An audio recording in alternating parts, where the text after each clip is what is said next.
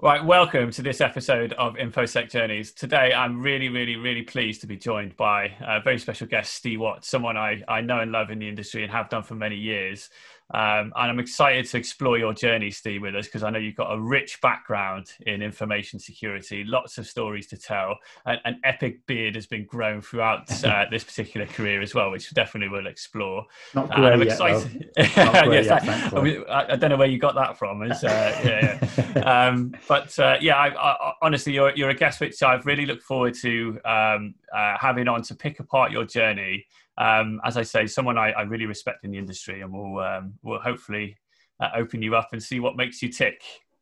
Yeah, thanks. Appreciate why that. don't we get cracking? Just give us a bit of an intro, Steve. Who you are, what you do, what kind of area of InfoSec you work in. Yeah, sure. Thanks, Cole. As you say, Steve Watts, head of cybersecurity, currently working at Rathbones Investment Management. Rathbones is a provider of personal investment and wealth management services. I've been in IT for around 20 years. Just over 10 years of that has been in cybersecurity. So I've done quite a few things through those times, worked my way up, and we'll talk a little bit more detail through the webinar on the journey. But I covered off quite a lot of things, from joining a service desk all the way up to being, the head of cybersecurity in the role that I'm at now, basically. Along the journey of primarily in the security space, looked after critical national infrastructure. So as we know, we met at Bank of America. So, a lot of work done there. And also I used to work for United Utilities. So critical national infrastructure there as well from that perspective. So, and I think I've probably dipped my toe in just about most of the things that's out of there. So I like to think I've got a bit of a good base to kind of talk through. Yeah, absolutely. There's some fascinating roles in there. Is there anything out of interest? Do you think the critical national infrastructure element was part of the appeal when you took the roles in UU and B of A? Yeah, absolutely. I think kind of when we dive into how I started, when we're talking about global thermonuclear war, critical national infrastructure, if ever there was an analogy, then I think that definitely, even maybe if it was subconsciously, that definitely appealed to me in those particular roles. They weren't roles that I sought out, and just they were definitely interesting ones when they get placed into those specific roles. Yeah. Oh, that's really interesting. So, I think when anyone thinks of like information security or like coins a term like hackers, it goes back to like that film, the hack, Hackers as a film. As people always think like that's what people are trying to break into, nuclear power plants and banks and X, Y, and Z. So, is that like, were you excited about that part of information security? So that was like birthed you into that path, or was it, what was it that motivated you to get into this role? Yeah, so exactly that, basically. So I think a lot of people I've spoken to that they're in cybersecurity have not necessarily hit that from day one. They've moved from other roles, other non-cybersecurity roles. They've never really had that kind of path set out from kind of day one in terms of a career. For me, I did have that. So I knew from an early age that I wanted to be in cybersecurity, and that was because I watched a film called War Games with Matthew Broderick. I think it was the 80s. It was at that time. So that kind of spawned my love of cybersecurity. Just fascinated by it. So if you've not watched that film, definitely recommend going out and watching that. And for those that haven't, the general kind of synopsis of it is that there's a teenage hacker who likes testing security back in bulletin board systems days, doing dial-up and things. He dials up into this particular system and starts playing a game. I won't spoil it for you, but ultimately leads to potential global thermonuclear war. So two countries at war because of what he does. And I came away from that film just thinking, wow, you can sit at your computer, in your bedroom or in your office, wherever you are, and affect something on the other side of the world, and to that scale as well. And I think it just kind of, it appealed to the rebellious side of me a little bit, and just the kind of the fact that I love puzzles. I love seeing how far I can go with things. I don't like being told no, or being told you can't do this. I always have to go, right, okay, well, let's see if we can do that, within certain boundaries. And again, we'll discuss that in terms of ethical hacking and things today. But that really piqued my interest at that point, and I was kind of set from that point forward. That's when I went and got my first computer, and everything kind of went from there. I set my goal on getting into cybersecurity. I knew I wouldn't be able to jump straight into that role, so I started to build a path for myself from an early age based on kind of what I knew about it, and went from there really. And that's just kind of. What's it when you started on that journey then, on that kind of initial, you set your sights? I mean, one thing I do know about you, Steve, is that you're such a goal-focused individual that and obviously behind your head, and you can explain to the audience like what some of those trophies mean and how proud they make you, but also like that to have your sights set on something, having watched War Games, been so excited by it and thinking that's what I want to do for a living. What was the industry like when you first looked at it? Was it like what War Games was? What the kind of stuff that you were seeing?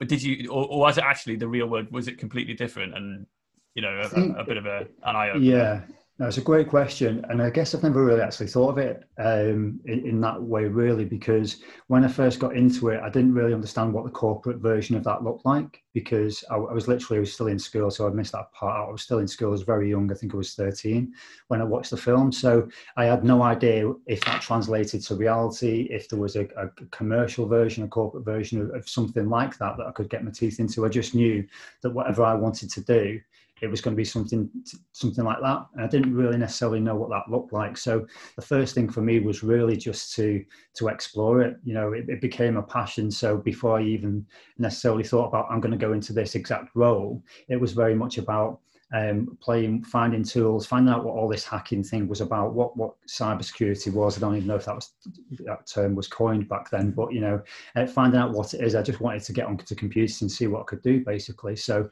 what that looked like in a bit of a journey is that I went away and got my own computer. So at that point, as I say, it was bulletin board systems. So we got a modem, started dialing up and going into various bulletin board systems. And I was able to find ones that were predominantly orientated towards like the underground, if you like, so hacking, phreaking, phone phreaking, those sorts of things. And I think that really just took my interest to a whole nother level. So there was, learning about war dialing and scanning the internet, all those types of things, and starting to speak to like-minded people on bulletin board systems, and just get a bit more of an awareness of what was going in and how I could be involved in it, really.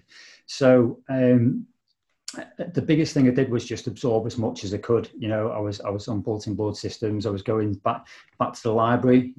Libraries were a big thing back then. So going in and what is that? A library? Yeah, exactly. Yeah. A few people may not know what they are. Library.com. That's the one. Yeah, that's the one. Yeah, I get it. But going back and really going and checking out all of the books in the library that were to do with programming, that were to do with connected systems.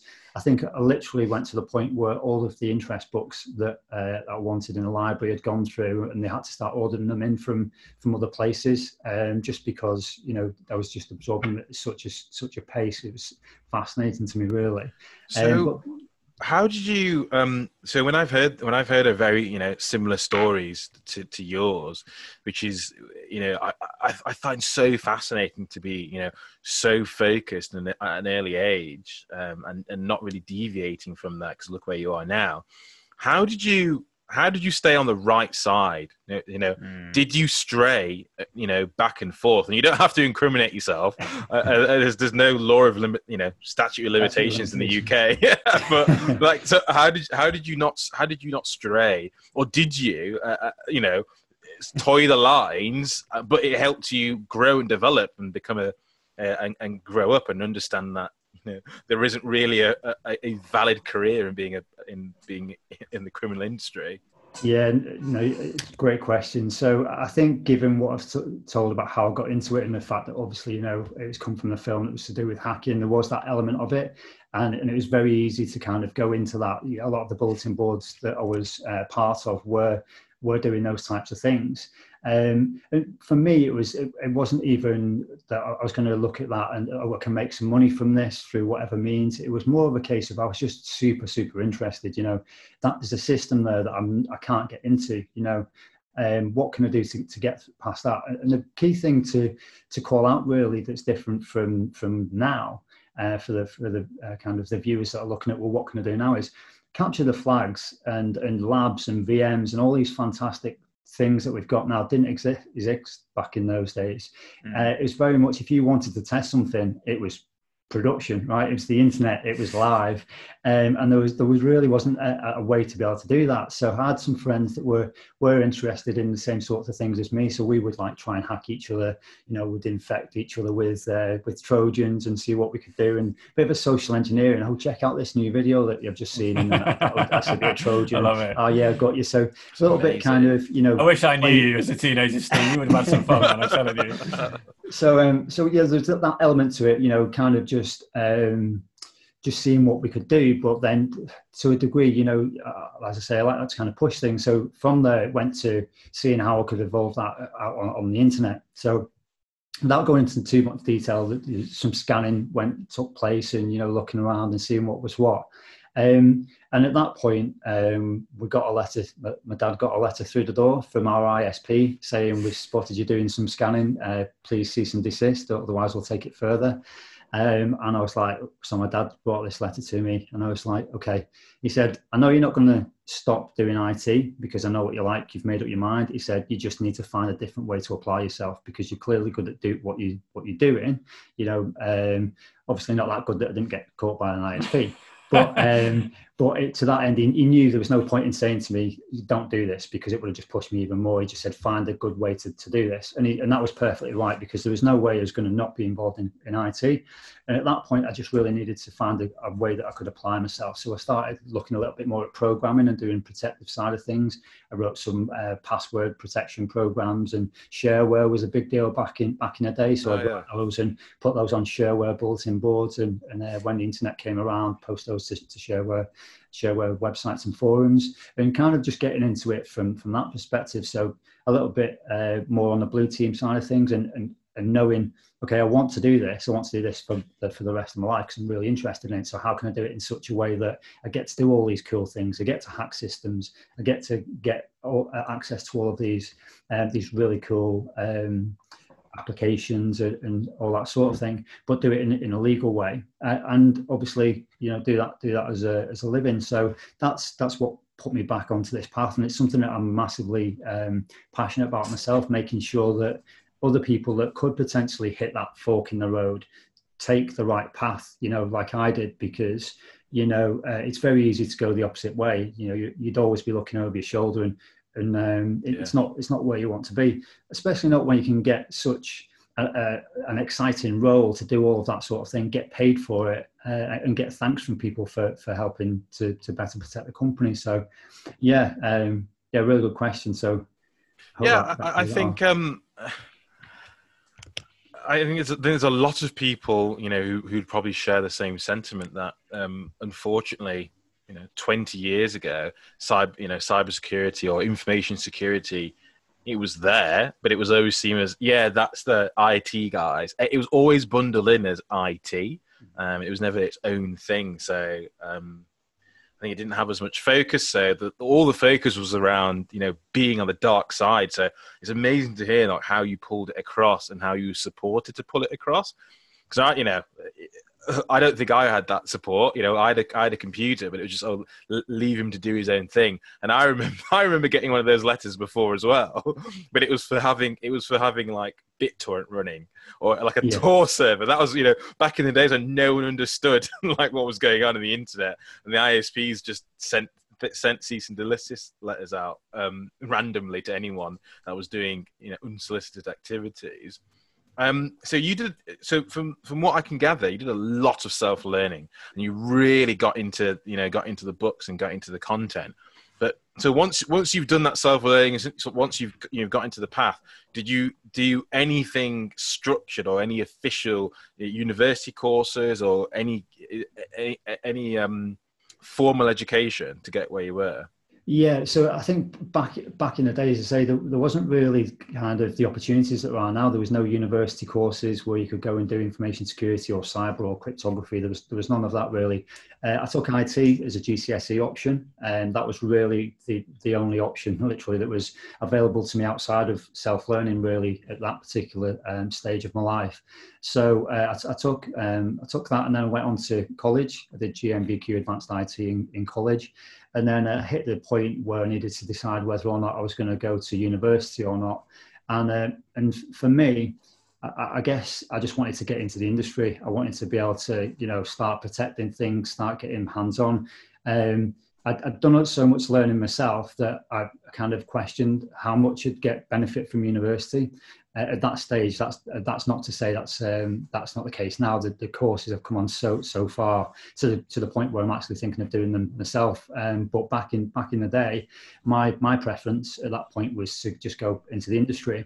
Now, going back to my earlier point when we started out, there was no way I could jump straight into cybersecurity. So I just dipped my toe into IT. So I went and I got a student loan to go and do an MCSE. So at that point, I'd started working in a call centre, and in parallel, I started doing my MCSE. So I passed a couple of those, got MCPs, and then a role came up for the service desk within the call centre that I was working for, and then I applied for that. I got that role, and that was my first IT proper IT role that kind of springboarded me onto everything else, and really.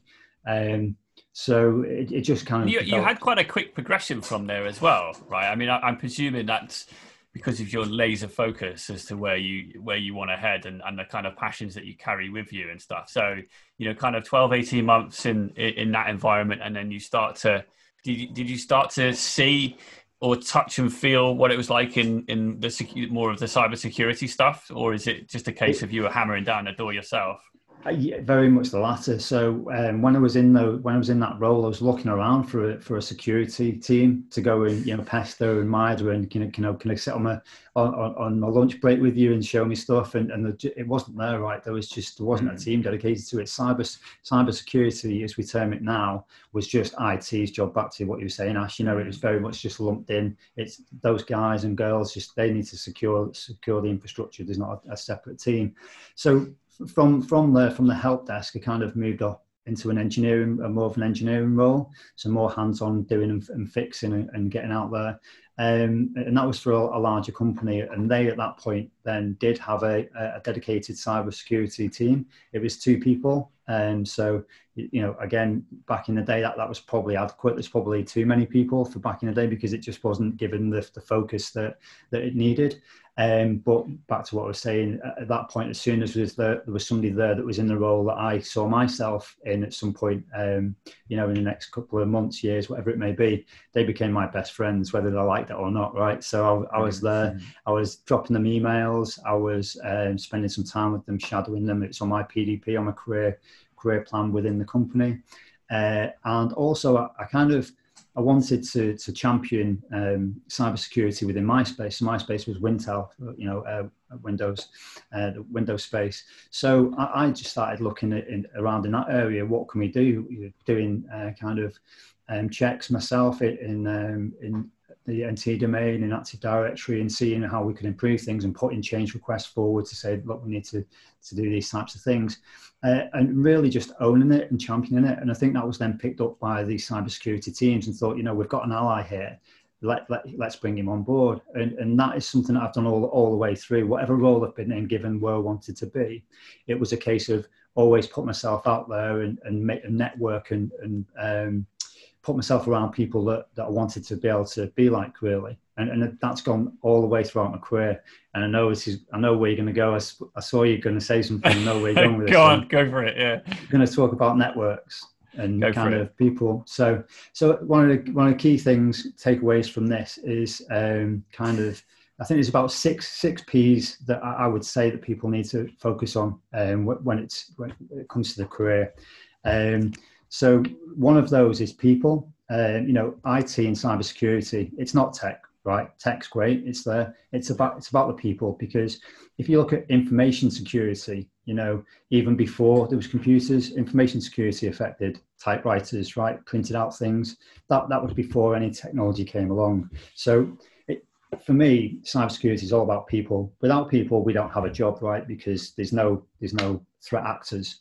The threat actors are the people that we're sat here having a conversation about this whole industry, because there's bad people out there that want to do things, and we're on the other side and we protect it. So it's people from that aspect. But when it comes to people in terms of your network, I think it's super important to make sure that you put yourself around people that help you to learn, feel outside your comfort zone frequently. Do that frequently. If you're sat there and you're the smartest person in the room, I hear a lot of this on forums. You know, I go in there and I want to be the smartest person in the room when it comes to cyber. There are some elements where that fits, right? Because you're the SME in that room and you need to be the smartest cyber person. If you're in a room of other cyber people, right, and you're the smartest person there, you need to be extending your network and not be the smartest person, because you always need to be learning. There's always something out there. And it was something that actually was a bit of an issue for me when I first started out. There was so much to take on and absorb. I was like, I can't actually deal with this. There's too much. I want to learn it all. Going back to your extreme that we were saying before, Cole, I just want to learn everything to do with cyber, right? And we know with maturity, 14 compared to 40, that was just not obtainable. But back to the point, surround yourself with people that will always be able to take you to a different level. All the way through my journey, that's what I've done. That's what I've done with Cole. When I worked with Cole, you know, the skills he's got with malware just kind of blow me away. I'm like, I need to get better in that particular area. And you were forced to grow. Well, I guess you're not forced, because it's something you want to do anyway. But you're given a very specific reason as to why you want to kind of progress yourself. So, and also staying on the people side of things. Your network is invaluable when you're in cybersecurity from a cyber threat intelligence perspective, right? Because, you know, you hear things on the grapevine and, you know, this company got popped and, well, I know somebody that was working there, so I might be able to get some information that helps me in my role to protect my company, you know, that sort of thing. So people, you know, one of the key people in networking is one of the key things to a successful career, I would say. I love that. That's a really good insight. Really good, Steve. I was also thinking about what you said before about the, you're kind of setting your goals, you're setting your sights on particular roles, skills, knowledge, people, etc. How often do you think you redefine that goal, or have you got it like planned out already? How does it work with you? I think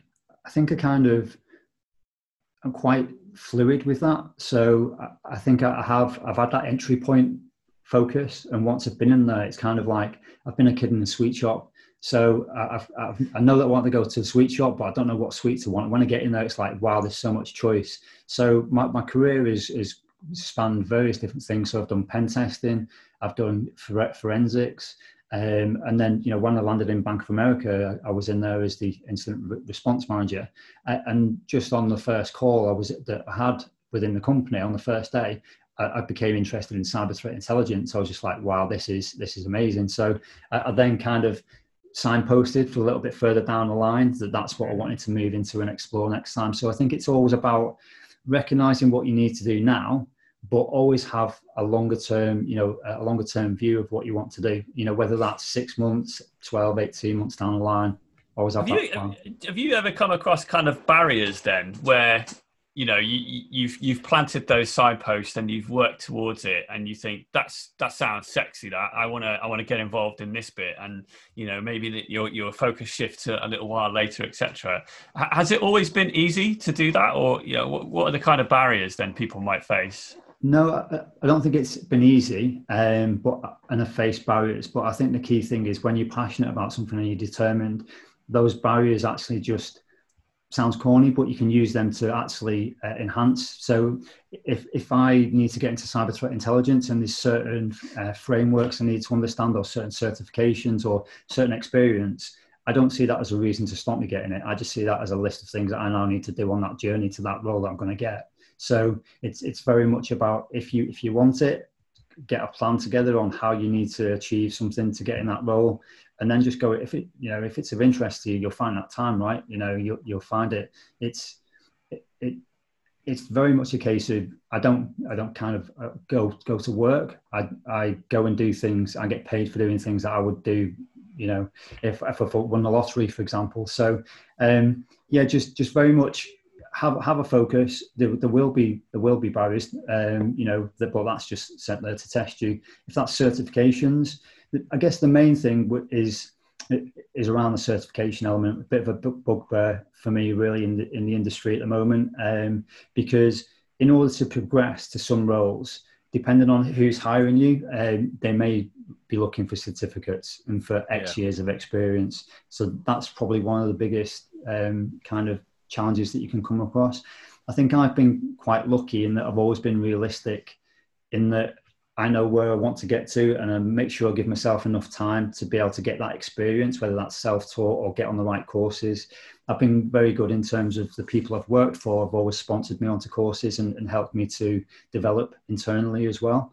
And I think as cybersecurity leaders, there's a big opportunity for us to one, make sure we're putting people's career paths together, set them up for success. Don't say, I want to keep this person in my company for 10, 20, 30 years. Set them up for success on their journey, whether that's with you or not, right? Build them up. And then those barriers start becoming less and less. And also from an interview perspective, as people that hire people into the security industry, passion, not paper. Right, that's just one of the big things. It's I will take passion over paper every single day. That's not to say that certifications don't have their place. I've got a number of certifications for various different reasons, but for me, it's about that passion. It's about making sure that the person that's going to be working for you really loves what they're doing. What do you say to someone who's been in their job, 4 or 5 years and are looking to make that next move? Well, it's almost two-part. My question is there an optimal time period between roles? And if there isn't, what makes you move on or seek the next role, or even if it's the same company, seek the next challenge? Because, there's some people that get very comfortable with what they're doing, but then on the side will do their passion projects, but then don't bring it into work. So like, how do you, from your personal perspective, how do you seek that next role? When do you feel comfortable enough to say, I'm ready for the next jump? Is it time? Is it experience? No. Is it something else? I think for me, it's kind of just been something that I've been able to feel. I can't really put something around it, but I think I certainly would definitely say that for me, at least, time is, I don't need to be here for X months. There are some exceptions to that, just because that in a certain role, for example, you're not going to be able to be in there for 6 months or 12 months and get the full benefit out of it. So for me, it's really about, as much as I want to bring something to the role, it's what that role can do for me and my career progression. So I know going into a role, right, I'm going to be here for roughly X years, months, whatever it is, contract role, that sort of thing. And there's probably some time that's going to be put aside for that. But if I start to, propel myself forward because I'm around the right people, and that comes further forward, time's not an issue for me if that's just the right time for me to go on to my next thing. And conversely, if I think I'm going to be there for a year, 2 years, and I end up staying there for 3 years because I'm just getting so much benefit from it, then it's not around that. It's really around how happy you are at that moment in time with your career plan. There's no magic calculation for it, really. I guess it just, for me, it goes back to making sure that when you're taking a role on, it's not just about, what does a job spec look like? One of the main questions I expect people to ask me is, what can you do for me as a company? Frame that in the professional way while you're in the interview. But, this is what I'm going to bring to you. And I expect you to be able to say, this is what you've got for me, career development plan. One of the big things I was told when I went into one of my roles is that we fully expect that in 12 to 18 months, we expect you to move on. And we expect to move on because of the pressure in this role, that sort of thing. And we expect to move on, and we know that, so we'll plan for it. So, when that is very it's very important as cybersecurity leaders that we are open and upfront with people, and not just that we open and upfront with them, but we create a path for our teams to keep them always busy with the right things, and always learning as well. Side projects, make sure, give your team time to do side projects.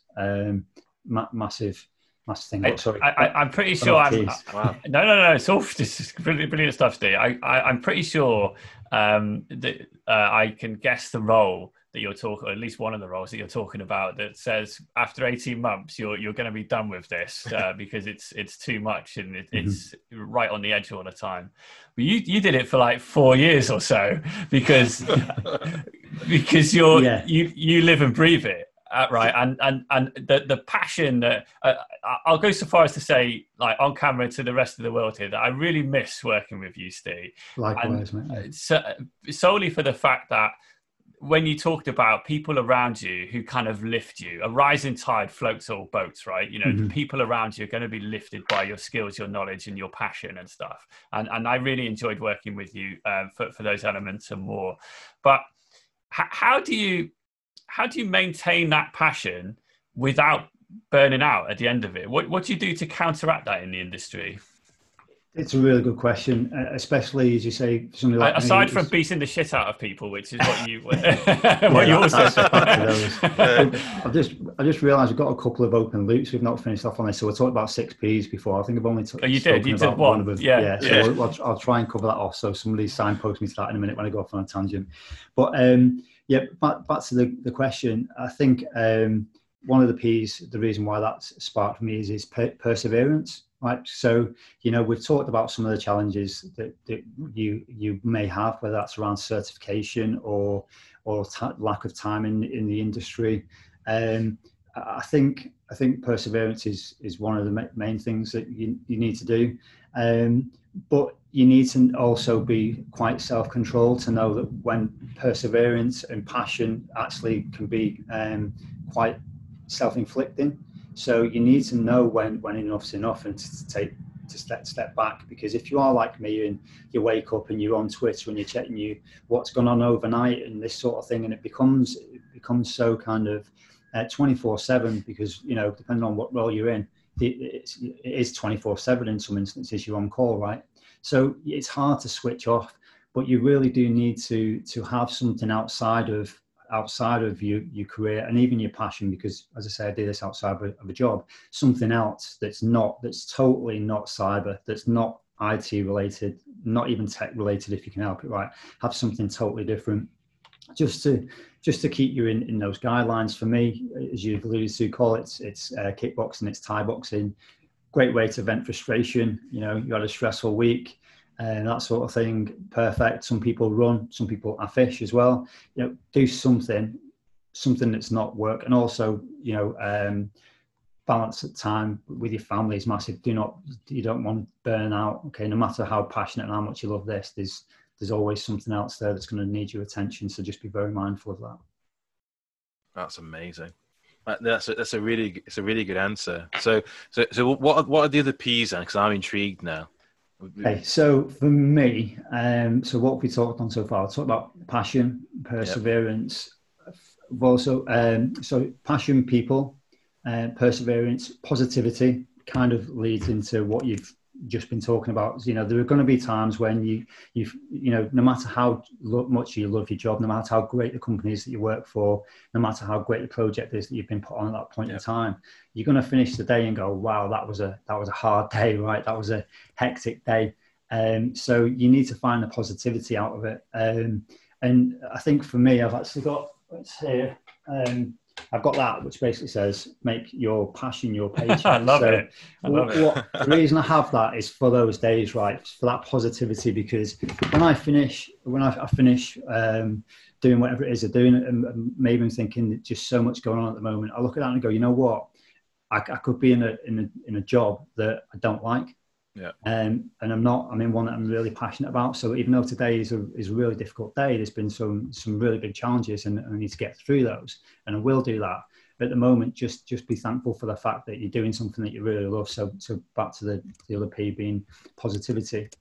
The other one, puzzles, right? You've got to love puzzles. I know Carl loves a good puzzle, and so it's all about the puzzles, because for me, no matter what area of cybersecurity you work in, it's all about working ultimately starting off with very little information in most places. In most cases, no matter what your role is, starting off with very little information and building that up. Trying different things, you've got a puzzle there and you're not going to get it right first time round, so don't be afraid to fail, although do it in a controlled way. Fail forward, as they say.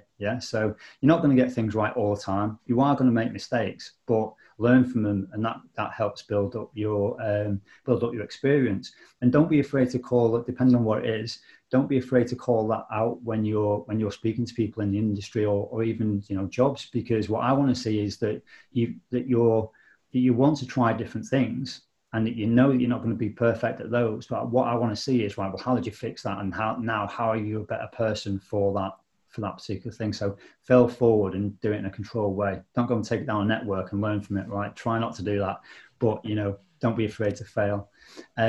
So that's a key one there. And then practice, right? The last one is practice, because you're only as good in this industry as what you're doing in it. So if you're a pen tester, you need to be pen testing all the time. You need to be keeping up with the tools. If you're a malware analyst, you need to be analyzing all the time. Practice, it goes back to what I was saying before. You're gonna fail. You're gonna get this stuff wrong, right? You're gonna brick your VM with ransomware when you didn't mean to.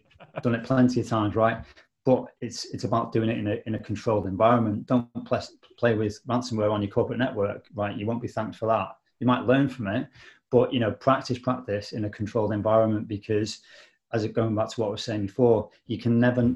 There's so much to learn in this industry that you can't stand still, because if you stand still, everything is still carrying on moving forward without you. So try and keep pace as much as you can without burning out. Yeah, it's brilliant. I've made a note of all of those. So it's really, I love it. What so if you were to look at some kind of top tips and advice for people, let's put them in two buckets, right? So people who are looking on the outside of information security and they're looking for that first break in, they see that they've watched the war games, they've watched all the Elliot Alderson and all the rest of it, and they think to themselves, right, okay, this is the career for me. I like the appeal of cybersecurity. What kind of tips would you give someone who's looking to break in as to where they should go, how they should approach it? I think for me, the person that we're talking about is already going to be doing what they need to be doing, right? Because they're not going to be able to help themselves. They're going to be sat watching this for a start, right? So that person might be on the first step of the ladder, or might even just be considering taking a step onto the ladder. You've done it already. If the first thing you've done is watch this, then you're doing the right thing. And what I mean by that is look, there's so many resources out there on the internet that I've kind of already alluded to. Just absorb as much as you can, because at this stage, don't pigeonhole yourself. There's a whole plethora of different opportunities for you out there, whether that's red teaming, pen testing, incident response, whether it's a BSO. So you might not want to dig into the weeds of the technical side of things, but you're really good at people skills and management and project management, but you want to do that techie cyber bit. There's a role there for you as well. Okay, if you're really good with graphic design and that sort of thing, there's elements of things that you can do for awareness. So whatever it is that you're good at, there's going to be probably a cybersecurity side of it as well. So have a look around. Don't pigeonhole yourself first. Get a feel for what's out there in the industry, and then see which elements you kind of gravitate towards, and then just build on that from there. Follow people on Twitter that are talking about the types of things that you're interested in. Google is your friend massively. Jump on Google. Just look at the types of topics that you're interested in, and there will be things there.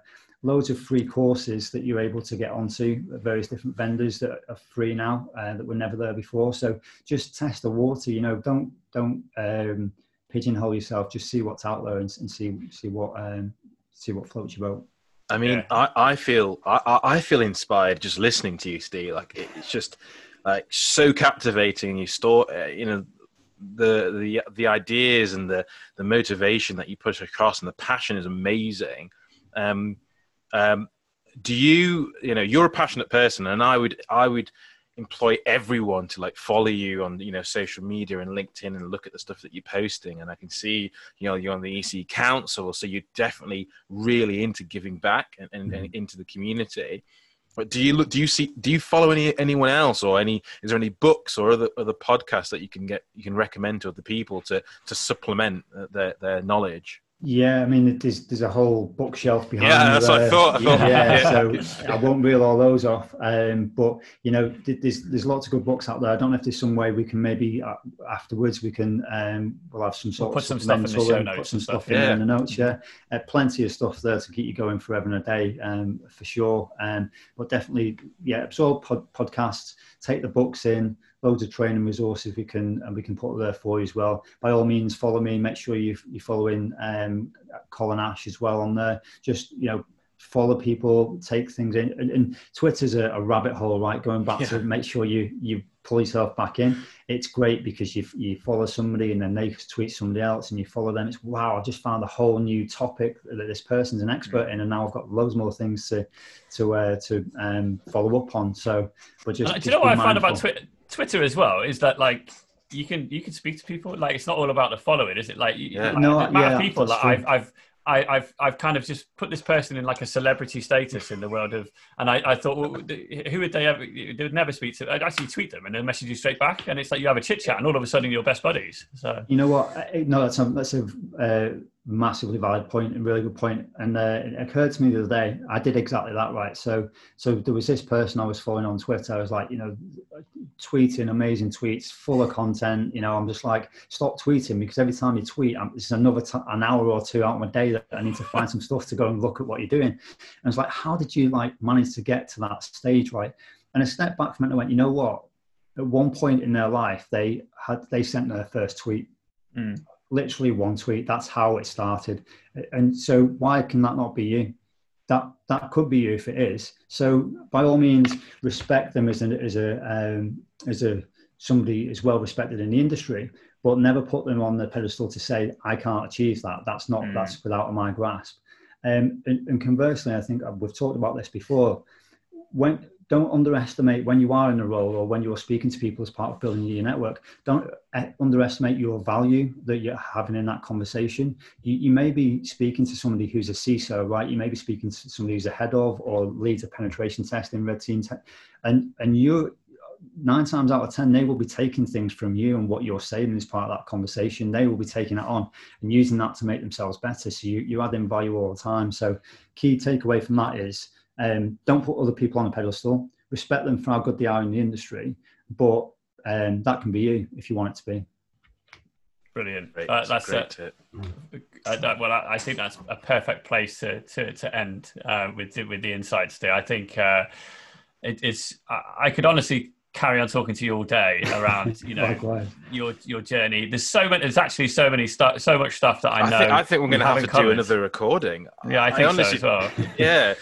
It's just, you know, maybe we do an update, you know, I think a STI update. It's just, a part 2. I think, you know, there's a lot of stuff about your education background, your work with, you know, the community, giving back into, you know, kind of kids coding, all that kind of stuff that I know you're super passionate about as well. I think you're right, Ash. I think we'll definitely further explore it.